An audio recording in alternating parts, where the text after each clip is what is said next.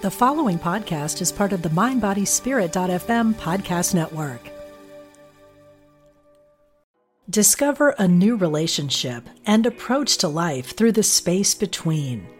Join spiritual teacher Brittany Mondito for a moment of silence, a weekend workshop May 24th to 26th at Omega Institute's beautiful campus in Rhinebeck, New York. Everything we're searching for lies behind what we're running from, Brittany says. Reconnect with your inner sense of safety, grounding, and centeredness. Learn more today at eomega.org/thrive. Support for this show comes from Shambhala Publications, host of an upcoming online course, The Heart of the Matter, How to Live with Compassion and Courage, taught by Pema Chodron. To learn more or register, visit www.shambhala.com. From Spirituality and Health magazine, I'm Rabbi Rami, and this is Essential Conversations. My guest today is Joshua Becker, author of The More of Less, Finding the Life You Want Under Everything You Own. Joshua Becker is a minimalist. Anything else I might say about him violates his minimalist ideal, but let me nevertheless add that he is also the author of the Wall Street Journal bestseller Simplify and Clutter-Free with Kids. A review of his new book, The More of Less, appears in the May-June issue of Spirituality and Health magazine. Joshua Becker, welcome to Essential Conversations. Wow, thank you for having me. It is a pleasure. Yeah, it's going to be interesting. I find the very idea of minimalism compelling. I thought the book was a lot of fun. So let's start out with the definition of how you understand minimalism. On the surface, most people would describe minimalism as this idea that life is better, purposefully owning less stuff. That there is more joy to be found in owning less than we can ever find pursuing more. And so people who are pursuing minimalism as a lifestyle have kind of bucked the trend of consumerism and constant accumulation and are happy with what they have and actually pursue less rather than more. And you came upon this because you were a hoarder and your therapist told you to try it out? Or, what brought you to minimalism? That's a great question. I typically describe myself as a pretty middle-of-the-road, middle-class American living in the suburbs. We had several pay increases and job promotions over the years, and with each move, seemed to buy a bigger house, and with a bigger house came more things inside of it. I was first introduced to minimalism on a Saturday morning. I was cleaning out my garage, doing some spring cleaning. I had piled everything up in my driveway. I'd spent hours working on the garage. My son, his name is Salem, he was 5 years old at the time, and he was in the backyard playing by himself, but asking me about every 20 or 30 minutes if I was done so I could come play with him. And I kept pushing him off. I can't, I got to finish what I'm doing. My neighbor struck up a conversation with her. She was doing her yard work at the same time, and we both started complaining about how much effort had gone into taking care of our homes. And she said, that's why my daughter's a minimalist. She keeps telling me I don't need to own so much stuff. And I remember looking at the pile of dirty, dusty things piled up in my driveway I'd spent all morning taking care of, knowing full well that my possessions weren't making me happy, but out of the corner of my eye, I see my 5-year-old son swinging alone in the backyard and suddenly had this realization that everything I owned wasn't making me happy, but even worse, everything I owned was actually taking me away from the very things that do bring happiness and purpose into my life. So that was my introduction to this idea that we can remove so much burden from our lives and so much distraction from our lives by purposefully owning less stuff. And the more that's in the title, is that the happiness and purpose? Is that what you're referring to? Yeah, what I'm referring to in the title, the subtitle, Finding the Life You Want Under Everything You Own, kind of couched in that subtitle is this idea that if you ever talk to someone, and sit across a table from them and say, what do you really want to accomplish in life? few people respond by saying, I just want to accumulate and buy as many things as possible. Most of us speak to matters of the heart. We talk about relationships. We talk about significance and impact, that's the life that we want to be living and what we want to be accomplishing. Unfortunately, it seems that society hijacks our passions and begins directing us towards bigger houses and nicer cars and more expensive furniture and more clothes. And we begin chasing, accumulating all of those things without even realizing that all that stuff is actually taking us away from what we really want to be doing with our lives. So I'm intrigued by this notion that, we get sucked into this consumerist mentality by the society itself. It seems to me that buying stuff or owning stuff and having stuff is in the very DNA of Western civilization. It seems that, in the Abrahamic religions, Judaism, Christianity, and Islam, you could almost make the case that stuff comes from God, and the more stuff you have is proof that God loves you. That's the entire theology of the prosperity gospel, for example. So in what way, if you think about that for a second, in what way is minimalism a spiritual revolution? Yeah, I would describe it as saying, I think that we fall short of God's greatest blessings on our lives when we just consider physical things and stuff and accumulation of material things. That God's greatest blessings on our lives are hope and peace and joy and love and opportunity to fulfill all that we can be with our lives, with the one life that we've been given to live. And certainly, I think in America, certainly in many of the Western nations, right, that the accumulation of things, that money, riches, possessions, that this has become the goal, that this is often considered to be the crowning jewel of achievement in life. But in reality, I don't think it is. I think it's falls short. I think it's far short of what our lives could be. Yeah, and certainly, it's more difficult to get that sense of peace, that sense of grace, than it is to prepare for the iPhone 7 in a few months. So I can see why people might say, well, you know what, it's easier to go for the new computer, the new iPhone, the next big TV, whatever it's going to be, than those less tangible things. But how do you think it plays out with people who can't afford stuff anyway? I think 47 million Americans live below the poverty line. My numbers may be off, but I think it's somewhere around there. Is minimalism something for a specific class? Do you have to have the capacity to have maximalism before you can make the jump and say, hey, I could, but I won't, and I'm going to be a minimalist? What if you're forced into minimalism by economic circumstance? Yeah, so I start with a general baseline understanding that owning less is better than pursuing more. That many of our greatest stresses of the day. That the New York Times just ran an article last fall, and it referred to America, the current generation, as the most hurried, stressed, tired, busy generation of all time.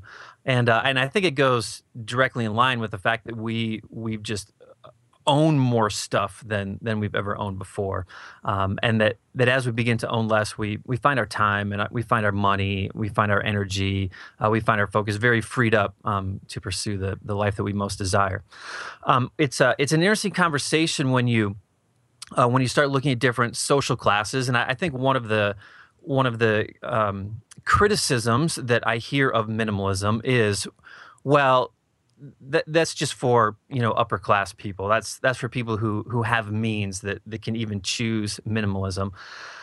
And while there's maybe a grain of truth in it, what I find to be true is that there are different temptations in life dependent upon your social class, right? That those who do have means, that there's certain temptations related to having riches, related to money, that comes with it, and that there are other temptations I think that come from living below the poverty line, and many times, whether we are accumulating things thinking that we're going to find security in them, or we are accumulating things because we just have excess and we think that the buying things are going to satisfy our discontent, that oftentimes that's never the answer. And so I honestly think that it's a lifestyle choice, for people, regardless of what their income level is, regardless of their income bracket, to consider the things that they're accumulating and if they actually need them or not. So, assuming that means, though, that this is, even if we don't talk, class or socioeconomic status, and I'm thinking about Maslow's hierarchy of needs. That there's certain things that we need. Food, shelter, safety, that kind of thing. And for lots of people, that's a challenge just to have those very, very basic things. When do you think, and maybe you think it starts right from the beginning, and that would be an interesting thing to explore, but at what point do you think becoming a minimalist solves a problem? I guess that you might say, at what point does the problem emerge? Do you have to have a minimum kind of income before you can really take this seriously? Discover a new relationship and approach to life through the space between.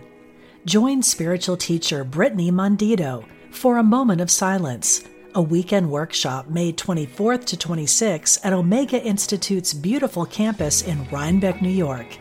Everything we're searching for lies behind what we're running from, Brittany says. Reconnect with your inner sense of safety, grounding, and centeredness. Learn more today at eomega.org/thrive. No, I don't think so. I don't think so at all. It's a little tough. I think if you look on a global scale, even living below the poverty line in America, you're doing far better than most of the rest of the world. I don't have the statistics in front of me, but it's pretty unbelievable how many billions of people live on less than $2 or $3 a day, and so I almost challenge a little bit. It's a difficult conversation to have, but most Americans don't consider themselves wealthy. But if you look worldwide on a global scale, most of us are already living within the top 10 or 20% worldwide. So to go back to your original question, I don't have a dollar amount, right? Once you make this amount of money, you can become minimalist. Instead, I would challenge us in our notion of how much is enough. What is enough stuff? What is too much stuff? What is too little? Most Americans, I don't think, have ever wrestled. Most Americans haven't lived in this world of having too little stuff. Most of the time, we live our lives with too much, and that's when I think this idea of purposefully owning less starts to find merit and starts to find value in someone's lifestyle. Yeah, I certainly don't think anyone's talking about trying to live on $2 or $3 a day in the United States, and we're still fighting for a living wage, and we can't seem to get that. But I take your point. So it really is up to the individual to decide when minimalism begins to make sense for her or him. So let me shift a little bit. I don't know if you're familiar with this book. It's way before your time. But in 1968, Erich Fromm wrote this amazing book, To Have or To Be. Did you ever read that book? No, I haven't, but I would fascinated definitely by recommend the title. it. Yeah, it's really very, it brings a psychological, philosophical, foundation for minimalism and what you're talking about. It's a wonderful book. And in the book, he talks about, and you mentioned this in one of your blogs, about having fewer words. And he says that in a having society, which is the society of too much stuff, nouns predominate. But in a being society, a society that values relationships, that values these intangible things you've been talking about, people who are in that world use more verbs than nouns. They're more driven by transaction, between people than by the stuff they own. And I'm wondering if you could just talk a little bit about simplifying your language, if you've ever noticed anything around this noun-verb idea, that minimalists will use more verbs than nouns because they have less things in their lives. Yeah, very interesting. I have done some different experiments in my life. Actually, back in college was the first time I was introduced to this idea. We had a challenge. It was a spiritual development course, and we were required to go 24 hours without saying any words. Or if we did say anything, we had to just say the least amount. And then what I found was that the exercise forced me to begin evaluating the words that I used, the words that I chose. Normally we say something and we just go on and we say something else, and we never sit down and really focus on, okay, why did I say what I say, and what was my motivation behind it? One of the things that I learned was that what often many of the words that I used were out of a desire to control, right? Desire to control a situation, to control what people thought about me, to control a decision that I thought was the best decision, and that many times that was my motivation. And I guess I could, it's interesting, the nouns and verbs comparison. I haven't seen that study, but I would be quite fascinated by it.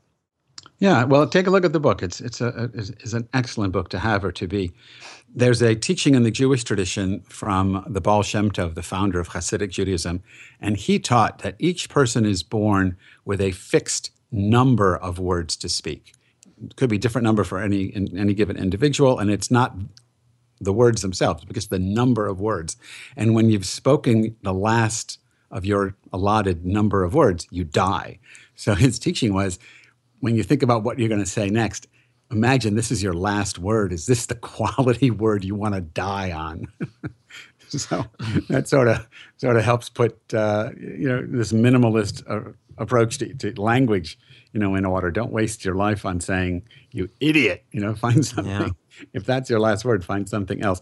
I want to ask you one last question, and this is about Marie Kondo. She's the Japanese woman who wrote the bestseller, The Joy of Tidying Up.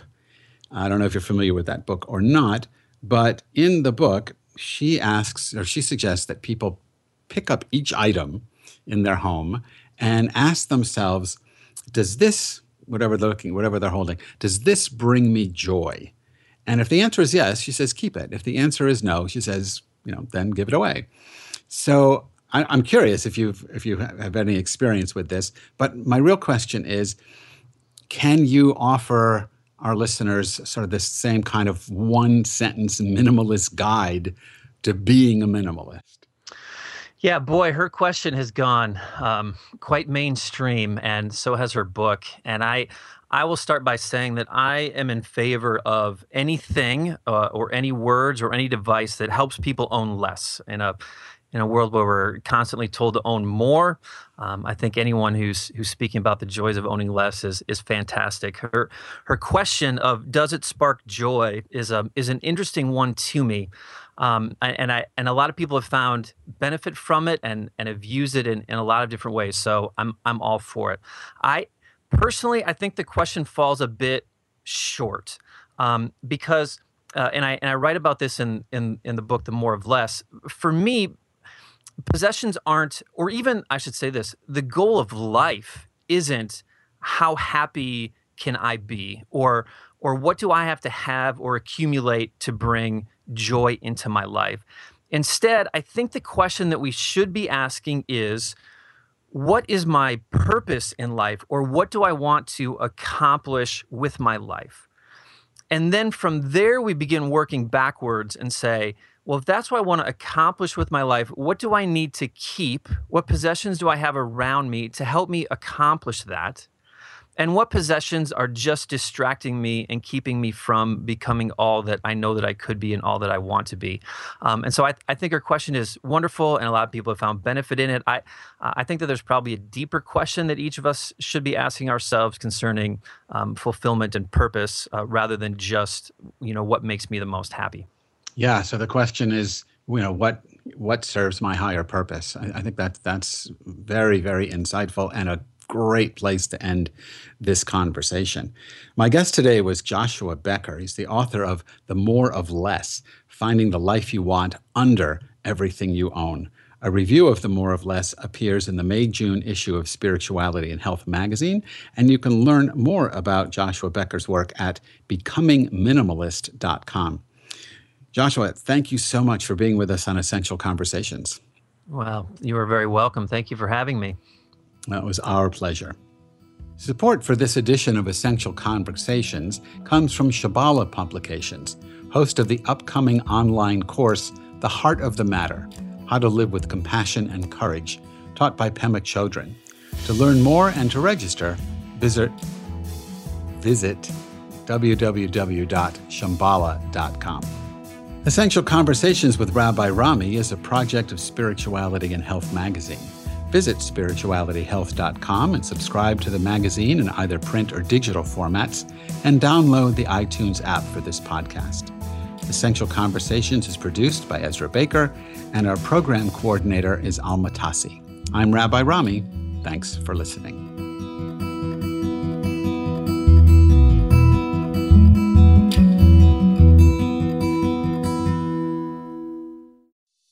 Hey, it's Radley Valentine.